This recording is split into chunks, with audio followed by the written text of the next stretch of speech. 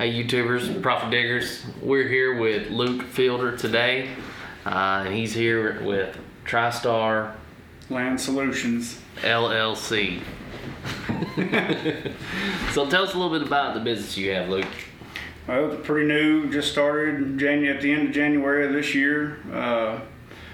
I thought about opening my own business for the past 2 to 3 years, and finally got an opportunity to start it out. Pretty fortunate for that. Yeah.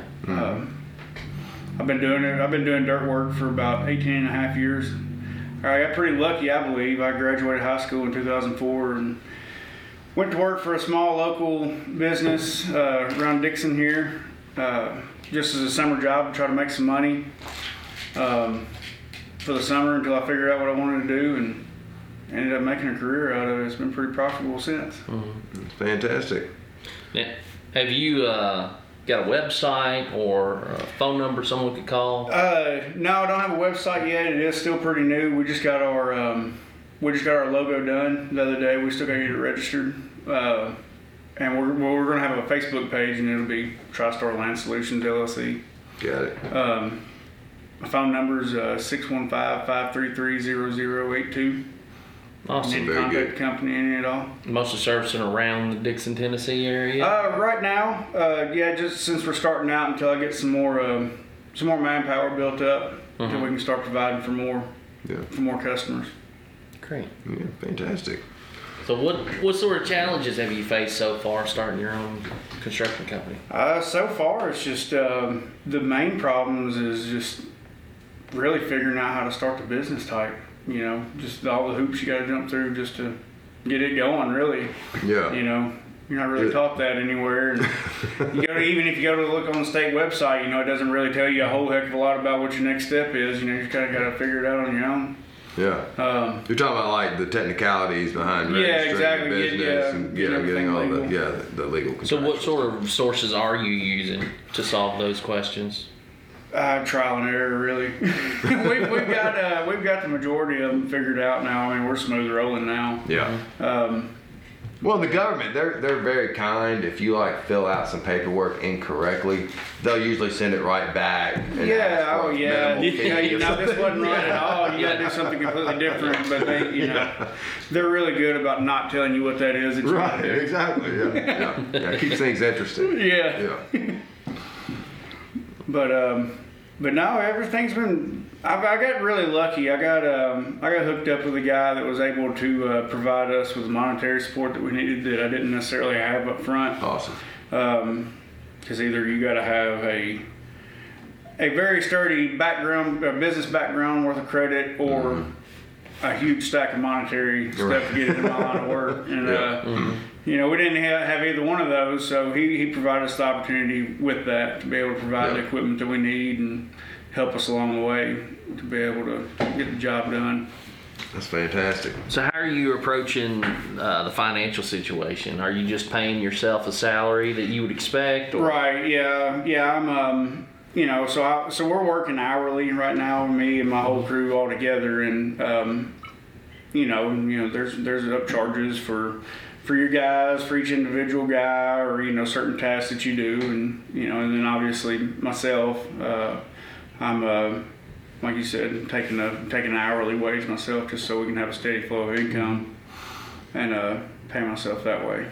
Are you considering maybe? So you mentioned equipment earlier. Are you thinking about taking any excess funds you get and maybe buying your own equipment or leasing your own equipment or establishing a line of credit or something? Yeah, so right now our main focus is just establishing a good line of credit, because you know, as a company you build credit just a lot like you do personal credit. And so that's our main goal right now, is just to establish a good credit history. And is that with equipment rental and materials and like your advice to someone else who says I'm gonna start my business tomorrow? Is there a tip you'd have for them, sort of kind of getting the ball rolling on establishing that line of credit? Or so from what I've been told is anywhere where you can start an account, just do get it. Even if it's at you know, for Heck, Lowe's, any local company or whatever that will allow you to start an account.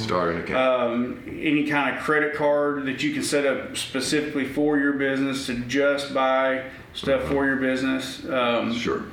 And all of that takes into account for whenever you can start renting your own equipment, because a lot of the equipment that we use, I think like the cheapest piece of equipment we have right now is like $2,400 just for 1 month. Rent. Yeah, and then it only goes up from there. Like I said, that's the cheapest one. That's for a little bitty small sheep's foot roller. Right. You know, like we have a dozer on site right now. It's a D65 Komatsu. I think it's priced at like $9,500 for a 1 month rental. $9,500 a month. Yeah, and if you don't have a $200,000 piece of equipment or more. Yeah, probably close to $300,000 probably, I'd say. Yeah. Wow.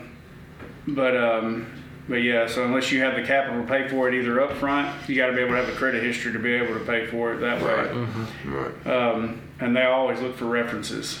And so if you have no references, then it doesn't matter. So that's why I say, like, any small local business that you can run an account through, that's a good way to build up references. Mm-hmm. And we've talked about that before a lot in other videos in the past. Yeah. It seems to be the consensus is renting makes sense. Mm-hmm. Oh, yeah. While you're coming out of the gate, getting your feet under you. For sure. I mean, and it's got its major upsides too, because whenever you're just starting out, if you say you do have the amount of money to be able, or a bank relationship to where you can go buy a piece of equipment, more than likely that piece of equipment is going to be old and wore out and used, and equipment breaks down. Equipment breaks down all the time. Yeah. And so say you have a $10,000 labor bill for a mechanic, you got to pay for that. You either got to fix it yourself or hire a mechanic to come do it, and who knows whenever they're going to be available to come fix yours. Yeah. They've got a list of stuff to complete before they get to you. Yeah, and I bet heavy equipment mechanics are not standing around with nothing to do. No, they're in very high demand for sure. Yeah. So generally, when you rent equipment, are there any stipulations in there that say, like, okay, well, if you break this equipment in a certain way, that's not covered for repair? Right, yeah, and you're liable for it, and it usually does come at the end of that month or whatever, whenever they come to pick it up. Is usually whenever they charge for that. But majority of the time, as long as you got good operators and you're taking care of your equipment and stuff like that, that's usually outside of coverage cost is very rare. Like right now, I've got a track hoe that got a log shoved up underneath it that we didn't even know about, and it blew a hydraulic line. We'll have to pay for that hydraulic line. Yeah. But majority of the time, as long as you got some good operators and you're looking after your equipment, taking care of it, you don't really have any issues with it.